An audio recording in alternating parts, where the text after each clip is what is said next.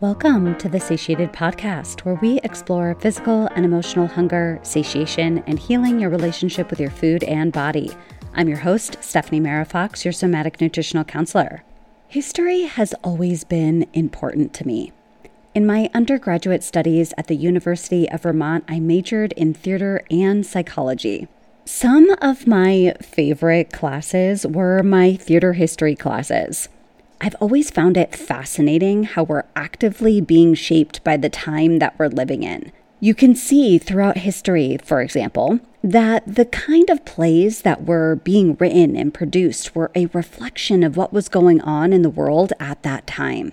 The same passion for history has come into my enthusiasm for somatic psychotherapy. So when I saw that the New York Times came out with an article talking about what is this somatic thing, I was really excited at first that somatics was becoming more mainstream and being explored as something important to note as a crucial development in the therapeutic world. I was rather disappointed, though, that this article missed such a fantastic opportunity to really delve into the rich history of somatics.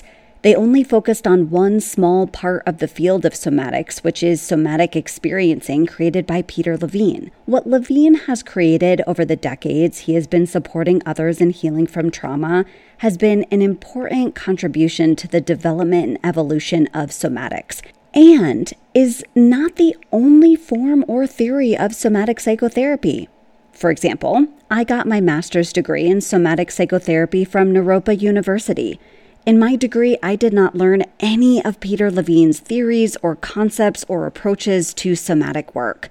I kept talking all week about how there are so many approaches to somatic work that are being under-discussed, which brings me here now. For the next several episodes, I will be exploring the history of somatics, and I will include what would occur in a session with each kind of different somatic work.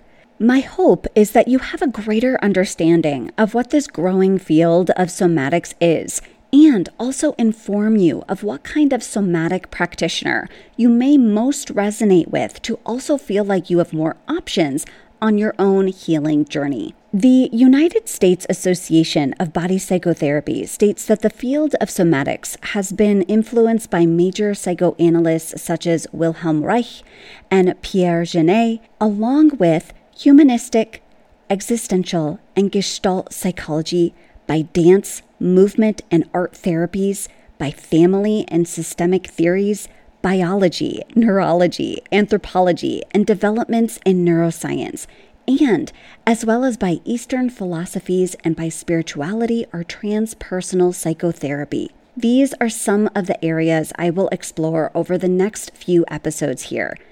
And if there is a specific realm of somatic work you've heard about and would love for me to discuss, email me at support@stephaniemara.com and let me know. Excited to dive into the world of somatics with you, and stay tuned for the first History of Somatics episode next week. Thanks for tuning in.